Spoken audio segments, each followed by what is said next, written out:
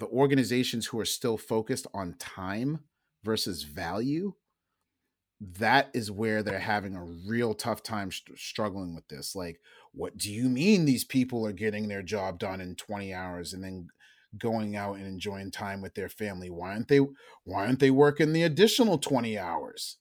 Versus like, oh snap, they're still making us a ton of money, because don't trip everybody, every employee, the company makes X amount of dollars off of you.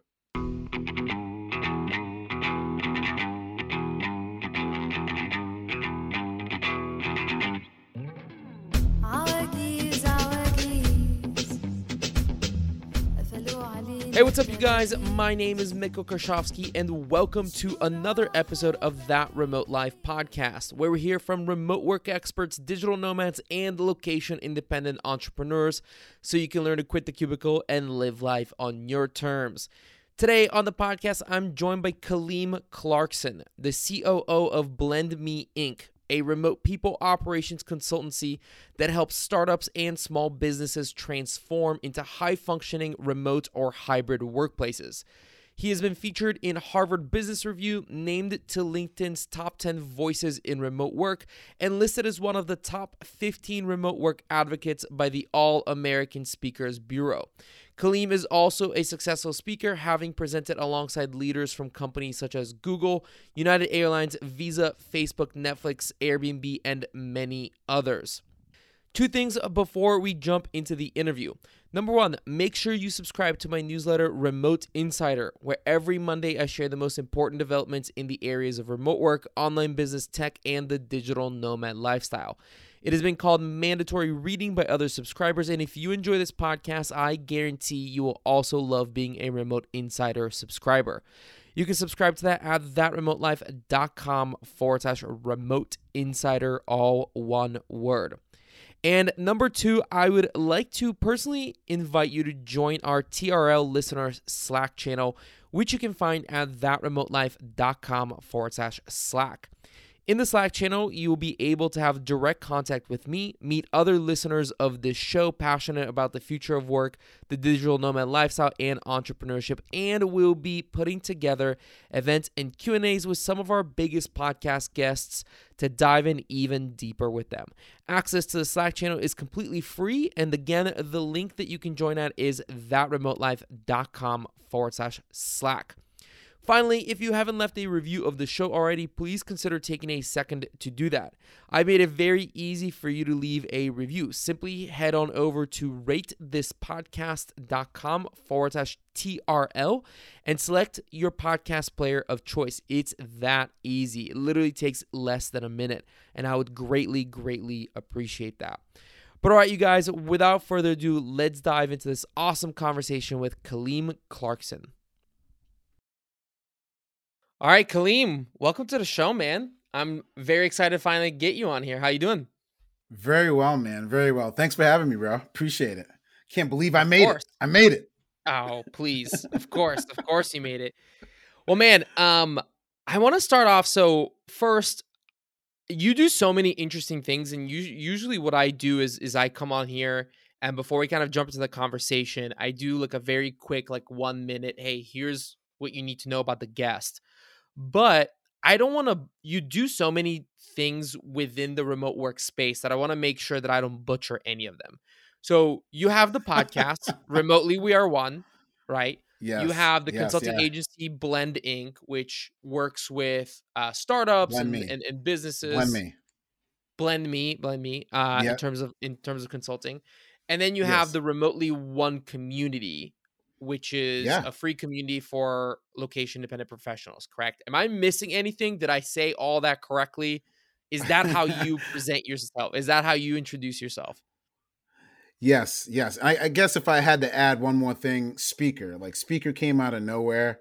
That was something that I did not plan for, and now I'm spending a lot of my time speaking, doing different speaking engagements. But yeah, I think you hit it right on the head, man. Great research, bro. Great research. Oh, thank you.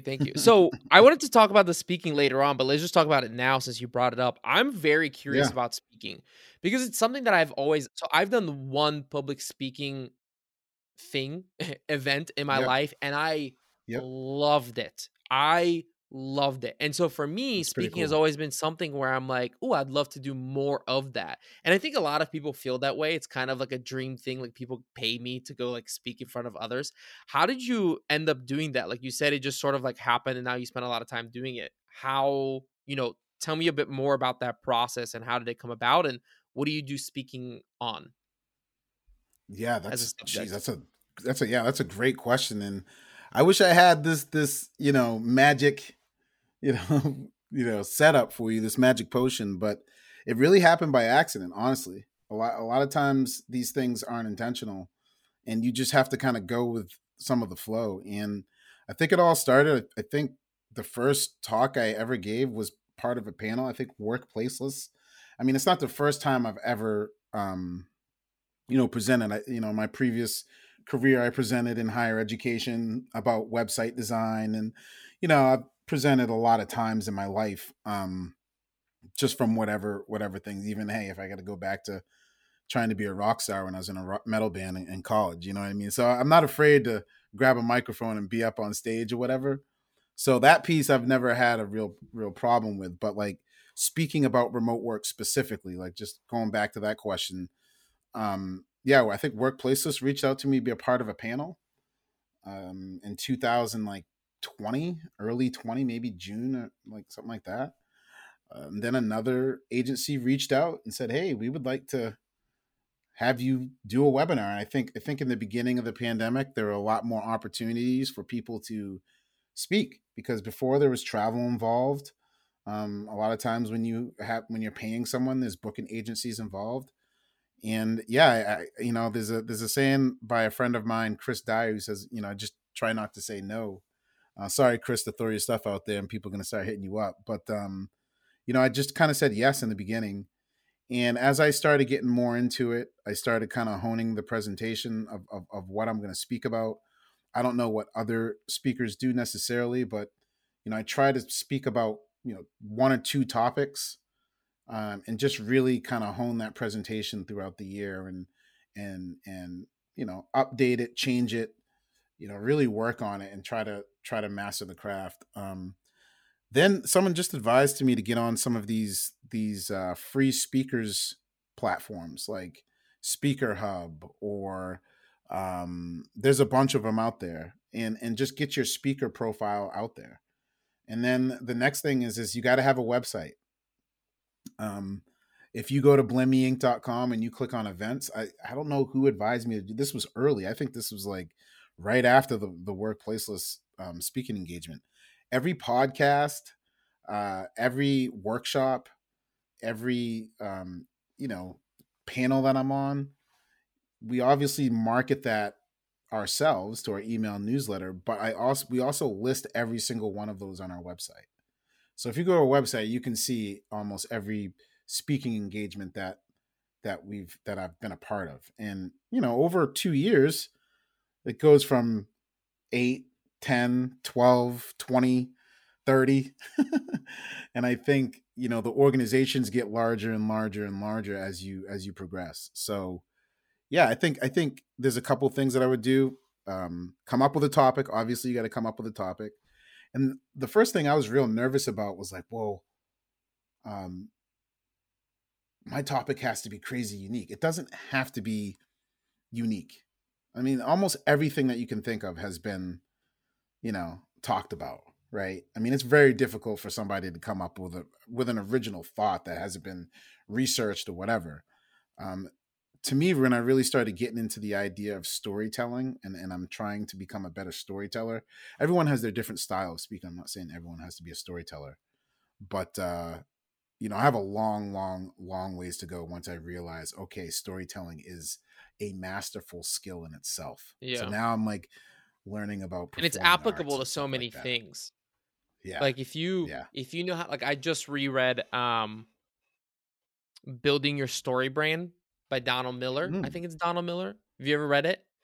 Oh, Mm-mm. it's phenomenal. It's because it's We're so adding good that and to the list. it's so applicable to so many things. Like he takes it from like how to how to sell and market your business from a storyteller's perspective. And so essentially like Oh, that's fascinating. like making your business the guide to your customer's journey, because the customer is the hero, and how to like walk your customer through like the story arc, right?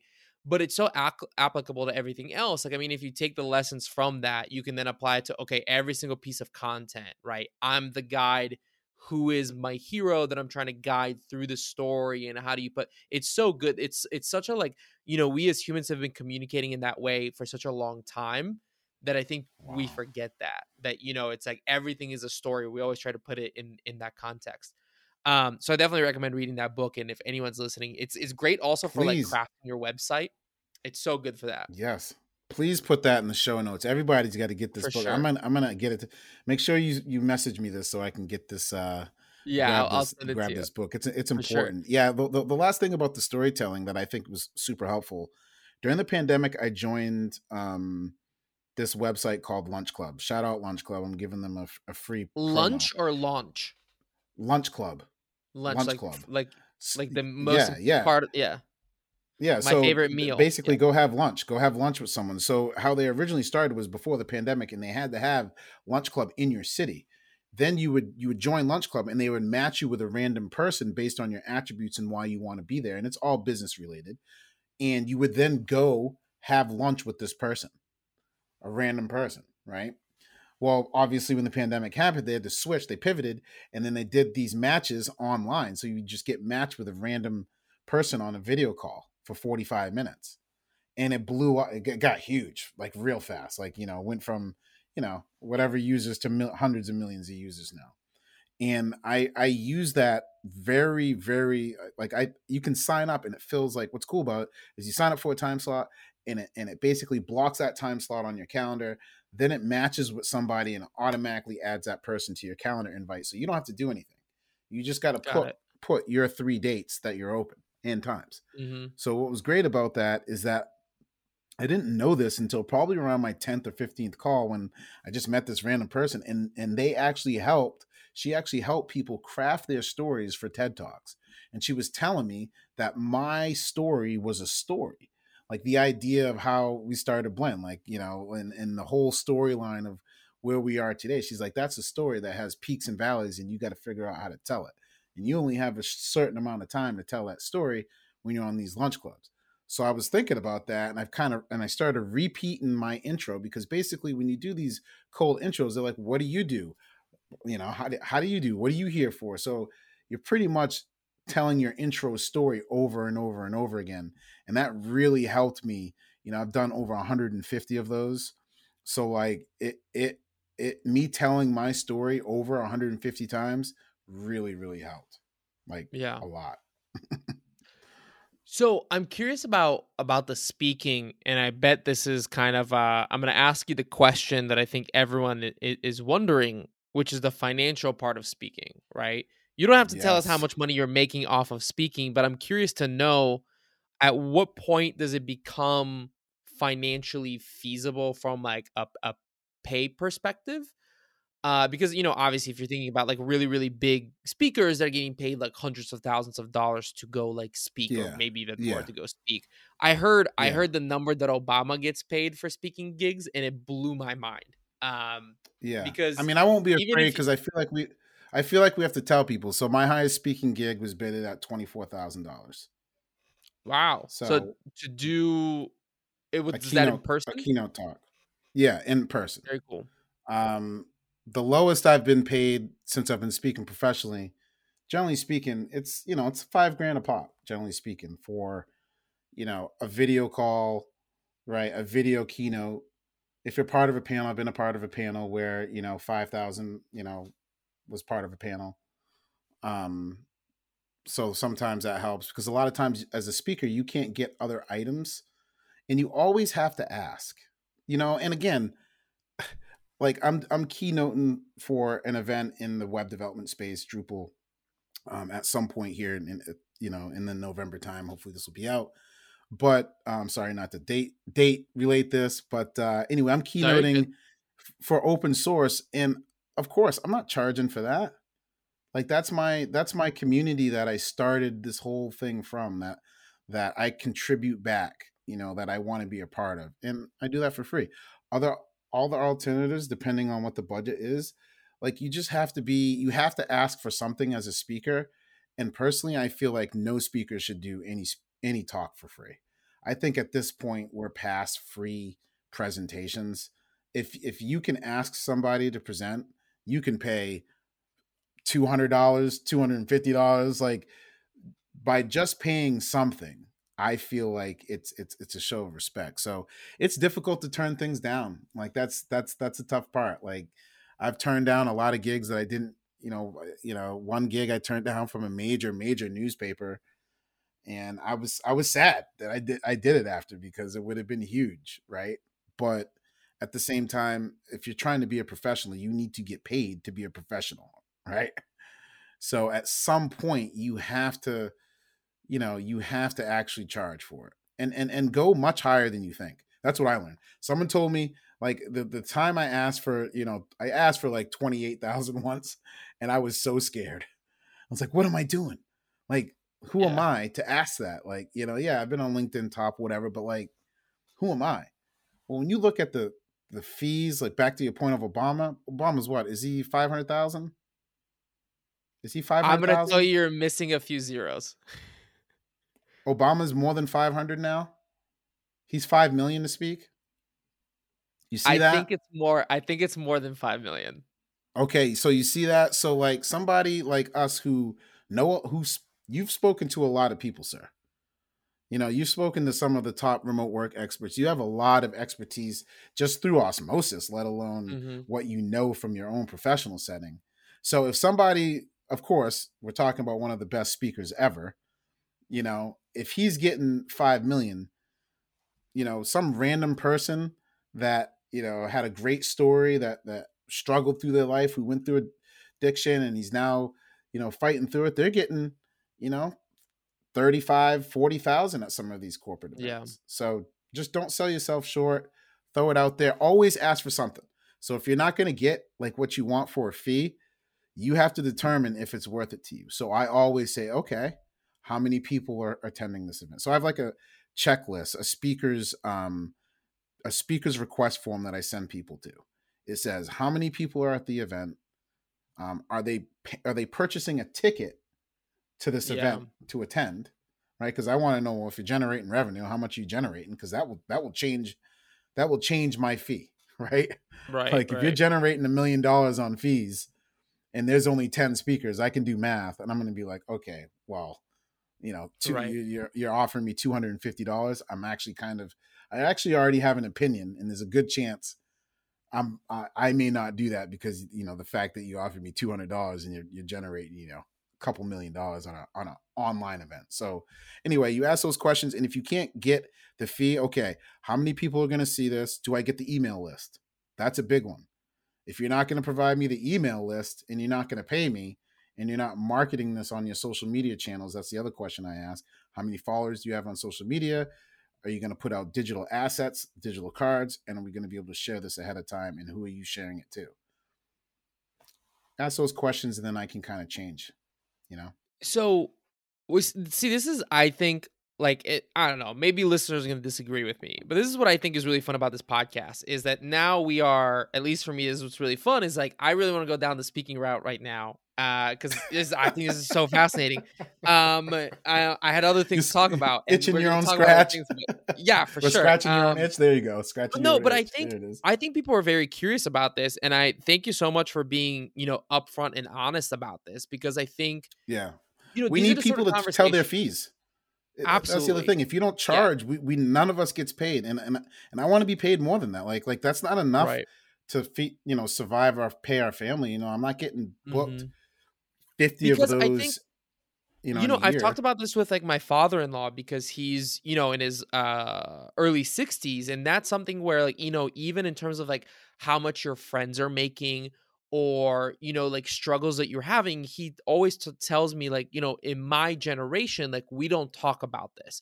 And my question is always No, like, okay, but then how do you know if you're being undersold, if you're, like, underselling correct. yourself in terms of how much you're charging? And so And these are Right. the sort of conversations that, for example, I'll have with friends of mine behind closed doors in terms of like, how much is your business charging for this? And how much are you making? And what are your Hmm. margins? Hmm. And these are very valuable conversations that people need to hear. So thank you for sharing that. But I think a lot of people listening are wondering, okay, you are charging because they even think on the lower end, a lot of people would say, man, like if somebody's gonna pay me 5 grand to go speak about a topic that I'm really interested in, that sounds awesome. How do you Five get grand first plus travel, note sir. Five five five grand grand plus plus travel? travel. I Yeah, love yeah. it. You want Yeah, to go there you go. home That's with very important. 5,000. There You you want go. to, yeah, yes, it really is. You want to go home with $5,000 in your pocket. Right. I wanted to take a quick break and tell you about our sponsor for today's episode, Safety Wing. As a longtime digital nomad and remote worker, I can tell you from experience that travel medical insurance is extremely important. The more time you spend abroad, the more you increase your chances that eventually something will happen. Maybe you will get sick and need to see a doctor, or you're going to crash your scooter in Bali and have to get a cast. Either way, figuring out how to pay for that procedure in a foreign country is not what you're going to want to deal with at that moment. And that's why I love Safety Wing. Their services are designed for people like you and me. Their Nomad Insurance is a global travel medical insurance with emergency coverage across 185 countries. The Remote Health Package, on the other hand, provides remote companies and employees with global health insurance.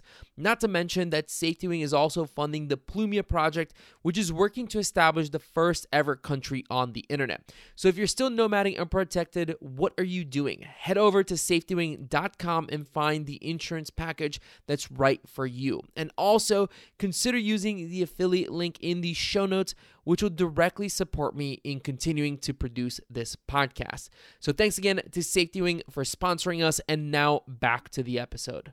You said that the first thing was workplaceless, right? But how do you get noticed? Because I feel like there's so many people that are quote unquote experts on the internet about something that, say that they have something valuable to say. How do you That's a stand out? whole different. That's a whole now. I mean, that's a whole different story. Yeah, Well, let's you talk know what I'm about it. saying. It's a whole different I, story. What is I mean, I the, don't know. I don't know. Like like I don't know how to say that. I don't know what I do works. I mean, I talk to a lot of people. I enjoy beverages. So you know what I'm saying? Like, I don't yeah. know what to tell you. Like, if you're not out there hanging out with people, so before the pandemic, right? I did a lot of things like at events. Now, as during the pandemic, I went to a ton of free webinars.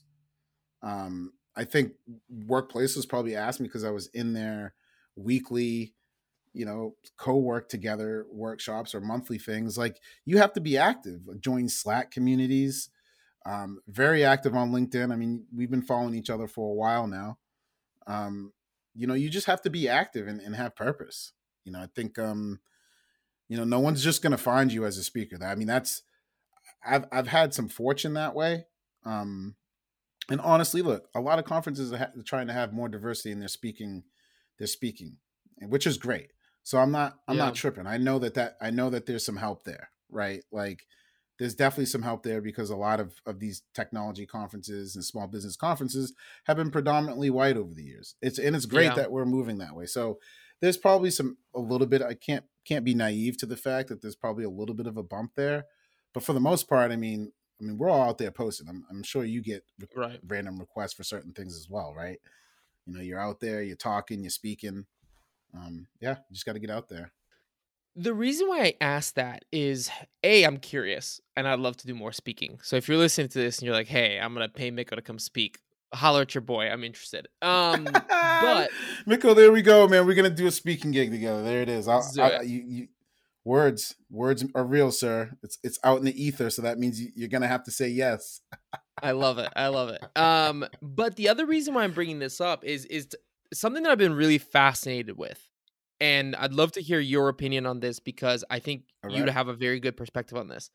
Is I think, unfortunately, the 9 to 5 as this idea of, hey, I have X, generic skill set. I graduated from college and I have like some resume. So I'm going to go apply for this job.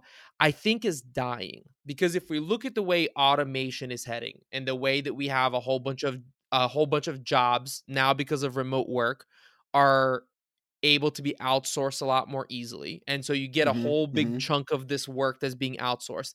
The really good jobs, the ones that we want, the ones that are high paying, that are Right. challenging, that are interesting, are going to go more in the way of, I think, some version of freelancing a little bit, maybe like very long-term freelance projects until it gets to a stage where you can move on to the next one. And I think that those kind of jobs are going to go to people who have personal brands. People who, when it's not something that's going to be on the market. It's going to be like, hey, I need this thing done. And the person who needs to do it is this person because they're already in my mind for that. And I think this speaking all these things develop that in a certain way. And so I think it's important for everyone, not just for people who want to be speakers. I mean, bro, Miko, you just knocked it out the park. I can't emphasize this enough. We're not heading towards, we're there already. Like just think about this concept right here. If you have enough followers on any of your social medias, you just get compensated for just saying hello to a Yeah. brand. I mean, I think I've read LeBron James is getting 500,000 for a tweet. Like, think about that. Something that takes him 10 seconds. I mean, I love to get that hourly rate. Yeah. 10 Well, it's seconds. So, leverage.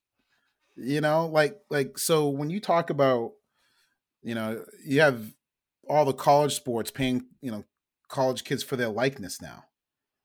Like college kids can get paid in sports just for using their likeness. So now they can get money for that. Which, thank Like goodness, because those kids have been that. getting Yeah, ripped yeah, off yeah. for decades. We all know that they Yeah. were getting it before, but the fact of the matter is that there's already social proof of what you're explaining, and your word now is becoming more and more valuable, right? Like your ability to say, "Hey, you know, I trust Kaleem, I trust, remote life." Like those words that just came out of the ether, they're there forever. They're gonna hear it forever and ever, and those have value. So you're 100% right, man.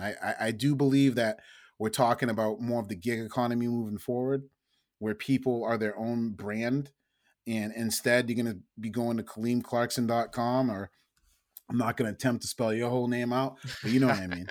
Yeah. You're going to go to Midcoast.com site. There you go. Yeah, I Um, own, so my wife jokes about this with me because she owns mitkokarshovsky.com. It's under her account. And she's like, "Listen, yes. if you ever sour me in some way, I can do some damage." Because my personal She website got is you. She yeah, got you, bro. my personal website is Mitkoka, which is because like my last name is too long to spell. I'm not, Yes. I Yeah. understand how that works. And so it's like my social is Mitkoka. And so that's my Gary V, so to say. Yeah. Uh so yeah, that's my personal one. But yeah, have you ever read this? So there's this fascinating paper. I don't know if you've ever read. It's called The Nature of the Firm. Have you No, ever I heard of this haven't. paper before? It's by Mm-mm, this no. economist by the name of Ronald Coase, who actually won a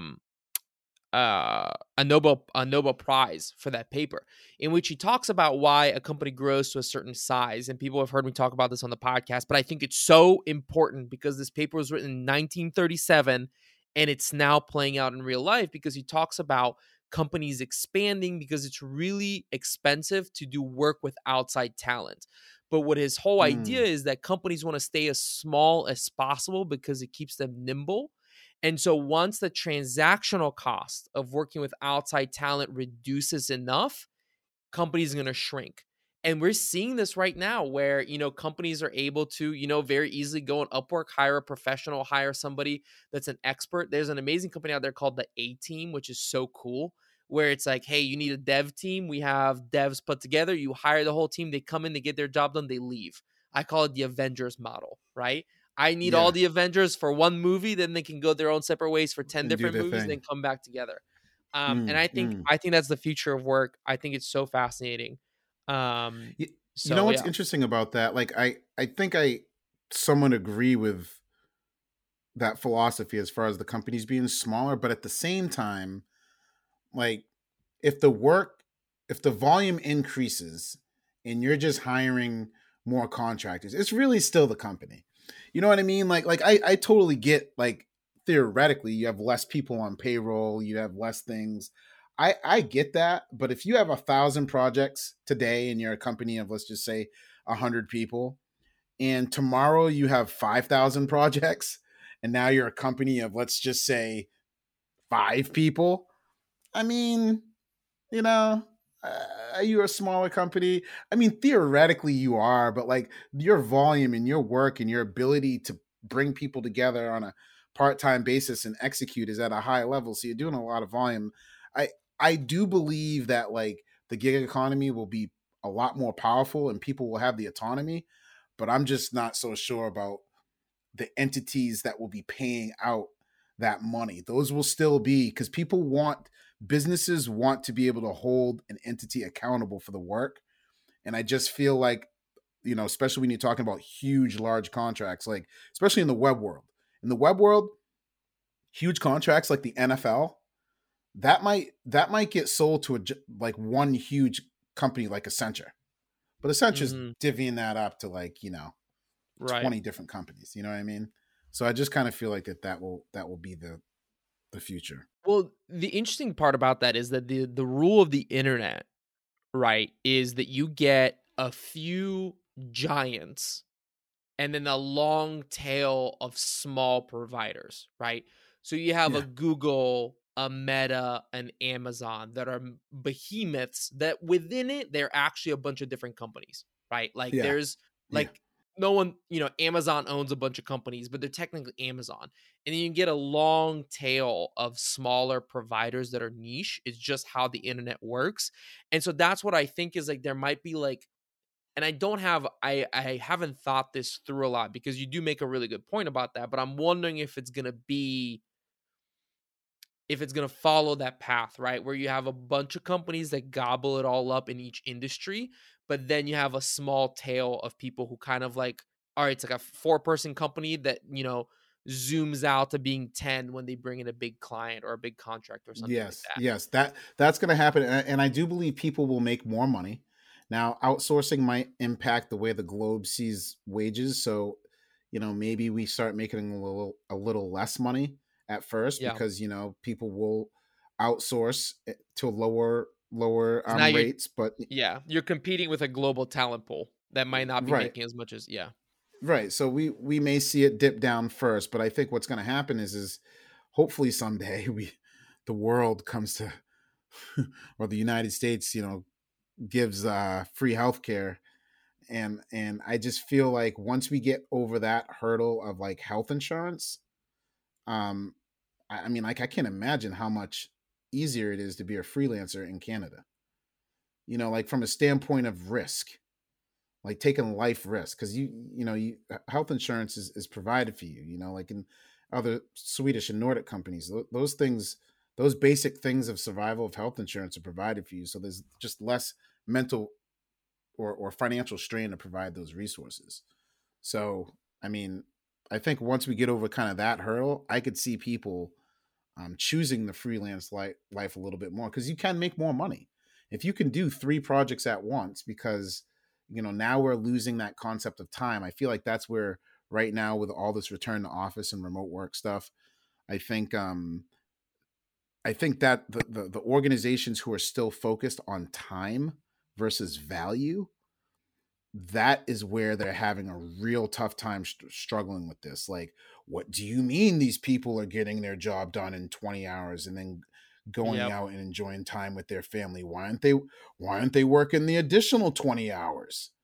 Versus, like, oh snap, they're still making us a ton of money, because, don't trip everybody, every employee, the company makes X amount of dollars off of you. So it's Yep. like, I always so tell I people think who are they're heading hesitant there. to become freelancers, where I tell them like, how much do you make right now at your regular job? And they're like, 60, $70,000. I'm like, okay, so you realize the company you work for makes more than that money, off of you. Because like that's how the math works. Like they're making money off you, right? Right, So right. if a company is paying you 60K, they're making double that off the work that you're providing, right? Because we've been so associated with time, What gets lost is the thing that you were actually doing. So you just answering the phone, most people are like, oh, that's just a ridiculous job. You're just answering the phone. And you're not even thinking about, well, if I don't answer that telephone call, then the sale does not come through, and that sale is worth X amount of dollars. So how much am I actually, how much of, as me just picking up the phone, how much do I deserve out of that sale that comes through the phone? I Yeah. mean, it's kind of trippy to It's think tough about though. value. It's tough for a lot of businesses though, because I completely agree that the work that you do is based on value, right? Like how much value that you create versus how much time you spend working. Because somebody can say, okay, you go and you earn 24K from a speaking engagement.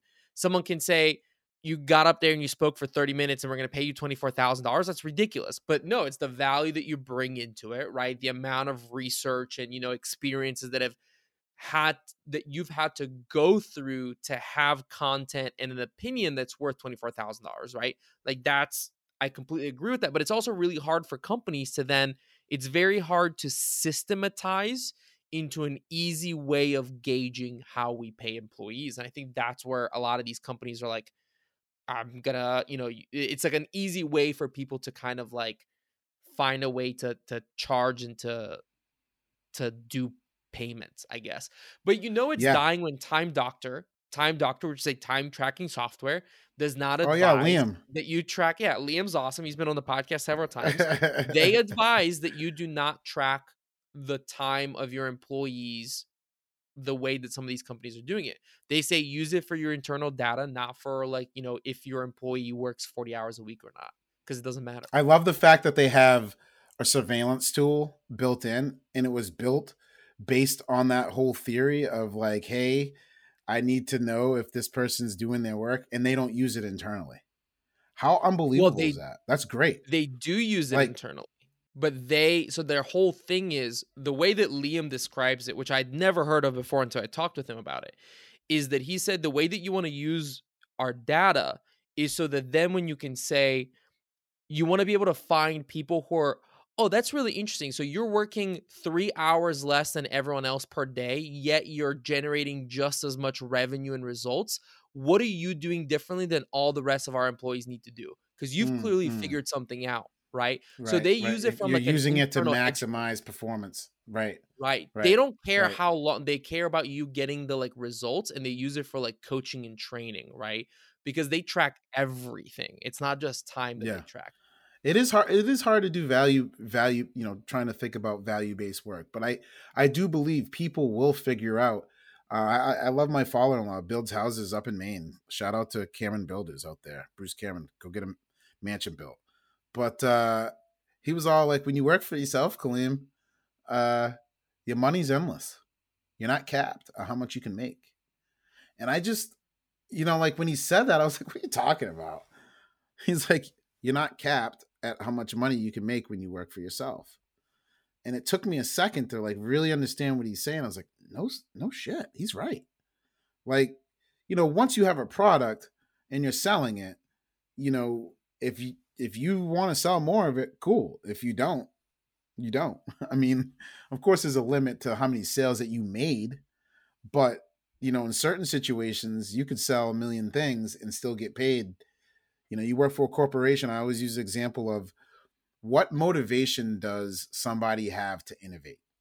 If when you're stuck on time, what motivations does anyone at your company have to innovate? I use this example of a developer. You pay a developer 100K and they do A, B, and C for 40 hours a week for the whole year. That developer then designs a script that can do his whole job or her whole job with in half the time, way less than the time. Maybe it could do their whole job. What does that person get for designing the script? Mm-hmm. What's their reward? Okay, why Right. don't you, we'll flip it around. They What's get their paid reward? less. If they find a way to Well, do it for in less time, they get paid less, which means they don't innovate. true, but what do they do once they hand that script in? Do they get a reward for that? Like once oh, hey, I wrote this script, what do they get? What do they Right. get back in return? Nothing. More work. They get more work. Oh, because now they got to fill the time. I gotcha. You get more work. Why? So Right. why? And that script could make you $1 trillion more, right? Because now you could use that script for all the employees that you were paying that amount of money for, right? So that person just innovated something that could have just make you so much money. But like, why would that person want to even think about doing that and making their job more efficient, right? Well, this is It's really where tough. It's so tough. Like, right. how do you do that? And I don't know. I don't have an Well, answer for it. and I think this is where we start entering that conversation of like what Web3 and the blockchain of business could do in terms of like Ooh, creating I that see like this. ability that like everyone has a little bit of ownership in the company and is improving the like Ooh. organization. Right, There's because this I wrote very that script. You can see I'm the original owner of the script. Give me long-term piece of it. Yep. Wow, bro. Did we just invent something? Did we just Well, invent a way I to don't think we motivate? invented it. No, but no, we're talking about this from employee motivation. Yeah. We're I talking don't about think we this from invented employee it, but it's innovation. You definitely stole people are this from thinking about somewhere? this. I Can I we, mean, I Miko? don't We know from can't take where, this but yes. credit. I don't think we can take this credit, but I think it's been like a conversation. Yeah. But So there's has actually someone done this? Do you know of someone that has done this? so Implemented. there's If you innovate something at this company, yeah. and we will blockchain it, and you will get something for it forever. I think I don't know. I don't know enough to know if someone has implemented it. I will tell you, like, have you ever heard of the concept of a DAO, a decentralized autonomous organization? No, tell me more. So that's a lot of people are saying, not a lot. I'm gonna sound. I'm see. This is the issue. Is I'm dangerous. Like I know enough to be dangerous in this topic, Yeah, but yeah. to It's somebody all who's an right. expert, like this You guy's know an what? Send idiot. us in the comments. Send something in Yeah, the comments. If we're an idiot, this right. is good dialogue. That's right. So a DAO, and the reason why it's interesting is because it's a way to run an organization Okay.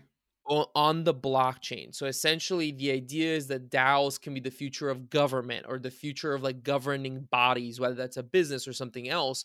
And it works in that way where because it's on the blockchain, you can see exactly how much each node, each person on in that organization has contributed. So the Okay. idea is that it's like it helps in that way. It makes it so that like everyone is kind of like a piece owner in whatever they participate in. It would be everyone would have a piece of of the company in a way. Um, Mm, mm. but That's there's so interesting. That's really interesting. an actual project on this that I've seen playing with like a similar idea of this is actually taking Upwork and combining it with an Asana and putting that on the blockchain, with the idea being that it's all anonymous. And the way that you do it is imagine building out your project in Asana and then taking each silo of that project and selling it and saying like, hey, somebody bid on this piece of the project. Right. Like And for this people who are ticket, anonymous, for this yep, task, you're gonna get X amount for this. And then this next yep. person comes in and does another task, and you're gonna get X amount. And it just keeps building. So people who are motivated that want to keep crushing tickets and add more tickets, they're building more equity in this And the cool organization that thing you're is, talking about. and the cool thing is, That's it's not, no, this fascinating. is more for like they're using this more as like a project management and like an Upwork version, not necessarily like a DAO. But the really cool part about it is that the people are anonymous. So you don't know if they're American, if they're Indian, if they're from South America. They're coming in and you can view all their past work, right? Because it's all on the blockchain. And it doesn't matter where they're from. And you can't use your like, like people will say like, Your "Oh, you're biases. outsourcing to somewhere." Yeah, your biases aren't at play because they're anonymous. It's just their work that matters. Wow. And so I think Yeah, that that's you gotta actually the share that. You future. gotta share that, bro. That's put I'll another send it to show you. Yeah, note. Put it in the show notes. I'll send it to you. The Yeah, show yeah. notes in this episode is gonna be hot. Dude, the show notes are always hot. That's Dennis, interesting. my editor, crushes it with the show notes on here. I want to Shout out, ask. I know Dennis. we're running out of time. But I Okay. want to ask you. From your perspective, you worked with a lot of companies. We didn't even get to talk Mm-hmm. about the fact that you were ranked by LinkedIn as one of the top voices in remote work, which is so cool. All these people are getting all these cool accolades. I know Darren Murph came on here and he's like the oracle of remote work by CNBC. I was like, that's the coolest thing ever. Um, what opportunities do you see for people who are listening? Obviously, they're Mm-hmm. passionate about remote work. a lot of the listeners are passionate about remote work, about all the Yeah. things that are happening in this space, and maybe they're trying to get into it. What are opportunities that you see that companies are struggling with, they need help with? Like, just from your perspective, where do you see the opportunities at large in the space that maybe listeners of the show can look to get involved in? That's a great question. That's a great question. And so for me, I feel like the big challenge that we're having right now is this divide, this friction, and it's been going on for a while. If I've You've probably heard me talk about this if you've heard me speak before, but this glaring friction between employee and employer and leader. Leader wants everyone in the office. Employee does not want to go into the office. That's just the nature of this kind of little battle that we're having, and then this kind of forced return. So back to your question of, I want to get involved in this remote work space. Number one, well, why do you want to be involved? Is it you just want to be a remote worker because you enjoy the flexibility, or do you want to help move this movement forward? And if it's of the latter, then you have to just find those holes. And where I'm seeing a lot of the holes is understanding that, like, the idea of being flexible and someone only working at, I like to say, 80% is way better than someone working at 100% who is looking to leave. 80% and happy and engaged. And I'm just, when I say 80%, I'm talking about just productivity on just some weird line that we're making up that doesn't exist, right? So, because no one works at 100%. But let's just make pretend you have a person that's working at 80%.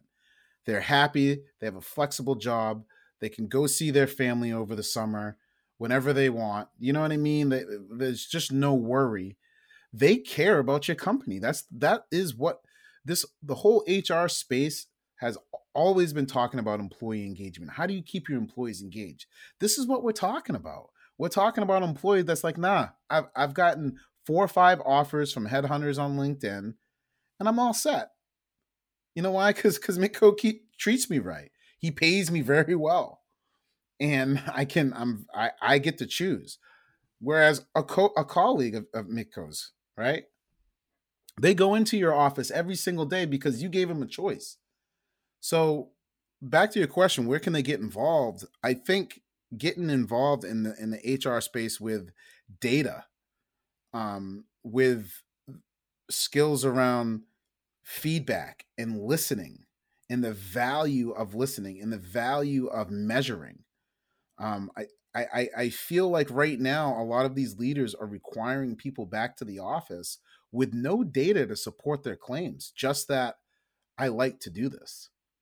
Um, right, and honestly, I'm gonna give some of the managers a little bit of slack here. A lot of times it's not even what the managers want. Like you got to think about, sometimes the managers in between. A lot of times it's what the CEO and the VPs at the highest level want, and HR's in this weird space where they're forced to do what they know, the data behind what works. So I would get into this space of listening, um, feedback. I would get into measurement, assessment, and evaluation, and then I would write about it. And I think that's, if you want to get into this space of being an expert, we need more and more people talking about what can be done, and what are the good things about remote work and the bad things, and what people are doing to work on those bad things. So that's, I mean, I'm sorry, it's a long-winded answer for what people should do, but like, I feel like if you just want to be a remote worker, that's something different. If you want to kind of help move this movement forward, we need to provide people with the data and the understanding of why this can work, and Mhm. it does work.